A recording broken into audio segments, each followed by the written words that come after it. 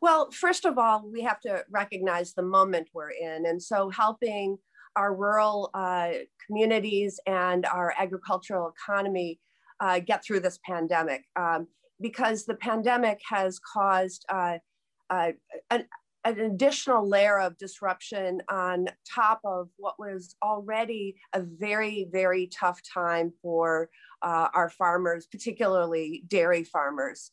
But that, not exclusive to dairy farmers.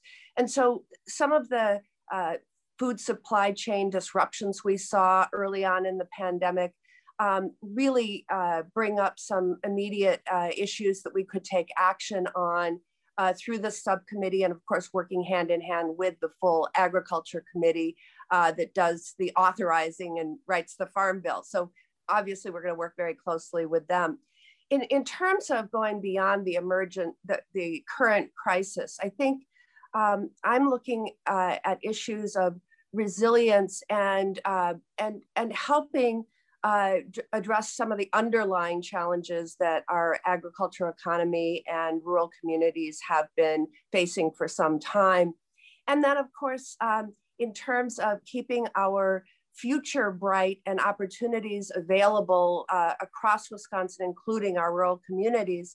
A big piece of that is getting that broadband deployed everywhere, because you're kind of left out of commerce and e-commerce in particular, as well as many other things like schooling and telehealth, if we don't have robust broadband available everywhere.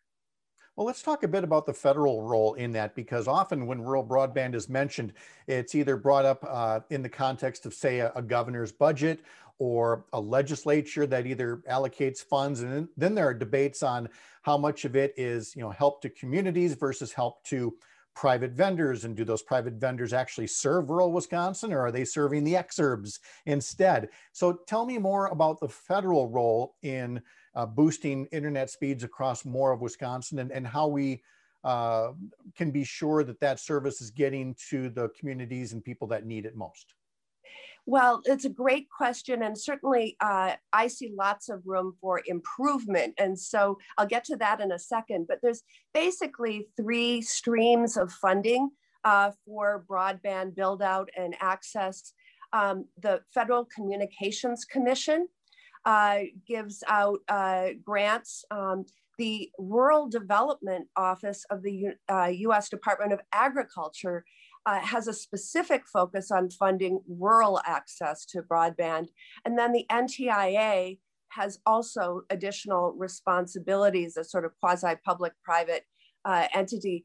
And one of the things that could improve is coordination among those three agencies, so that they are all aware of what one another is doing and all trying to work towards the end goal of universal access, just like when we did rural electrification. We really need to view broadband and access to it as an essential in our digital modern economy. One of the things that the federal government does right now is mapping. Okay, so what does mapping have to do with broadband? Well, we need to have a very clear idea of where there is service, what sort of broadband service it is. Is it robust? Is it weak? Dial-up is not the same, obviously, than some of the alternatives that are available today.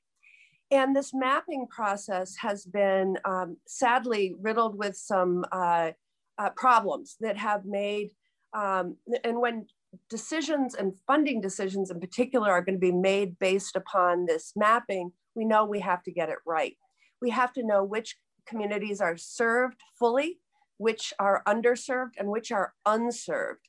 And so a lot of my recent work has been on strengthening the information and the database that we have, so that we know where we still have to fill in gaps. And boy, there's a lot of those gaps still in our state that I want to, that I'm anxious to catch up with. All right. And then finally, quickly, it's clear that Senate Republicans are not going to prioritize bipartisan votes on some big ticket items like the president's stimulus proposal, even cabinet nominations. In fact, several of your colleagues still appear to be litigating the last election and trying to undermine confidence in the voting. So it seems like every vote is going to be a grind to get to 50 plus the vice president. But what's your own expectation for productivity out of the Senate during President Biden's first 100 days and beyond? Well, I will say that now that the impeachment trial is behind us, the Senate is fully focused on two major things. One is passing Biden's American Rescue Plan, which deals with many of the unresolved issues relating to the pandemic, and confirming Joe Biden's nominees for cabinet positions and sub-cabinet positions. And, you know, we'll get to ambassadorships and things like that very shortly. I will tell you that some of those votes for cabinet posts have been quite bipartisan, both in committee and on the Senate floor. So that bodes well for our working together. I'm sure not all of them will be, but so far I've been encouraged by many of the first out of the gate. And then we're going to be working in the Senate probably all of next week on the American Rescue Plan. The House is going to finish its work, we hope, this week. And we know that that is very urgent because so many of the programs that exist to help us through this pandemic will expire on March 14th. And we just don't want to see that uncertainty and that gap occur again. And so we're going to be very focused on that. I hope that can be bipartisan. I know that there's so many provisions that are supported by Republicans. We just don't know at the end whether you know, they'll come on board or not. But I think we're going to get off to a strong start, and we have a lot before us after that. Senator Tammy Baldwin, thank you so much for your time. Best wishes. Thanks for visiting with us. Thank you for having me.